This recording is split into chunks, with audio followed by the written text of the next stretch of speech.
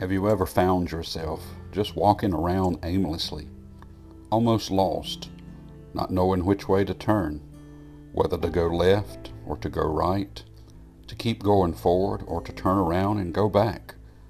Many times in life we get to these places and we get discouraged, not knowing what's in front of us and not really understanding what's already happened.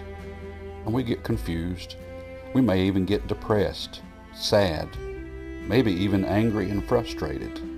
But regardless, we all have times in our life that these things come upon us and we don't know what to do. There's a story in the Bible in the book of Luke chapter 24, and it says, "And behold, two of them went that same day to a village called Emmaus, which was from Jerusalem about 60 furlongs. And they talked together of all these things which had happened.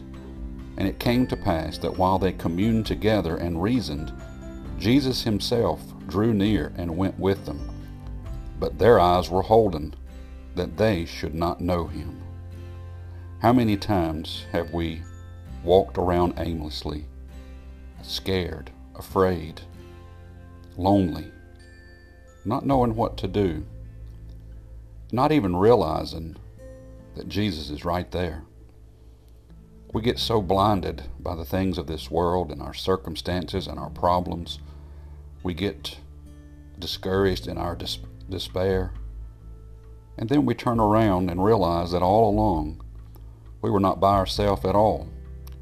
We had allowed our circumstances, we had allowed other people, we had allowed this world to blind us to the truth.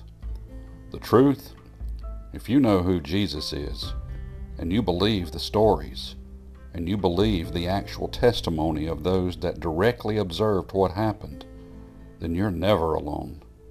You have Christ living inside of you, guiding you by the power of the Holy Spirit.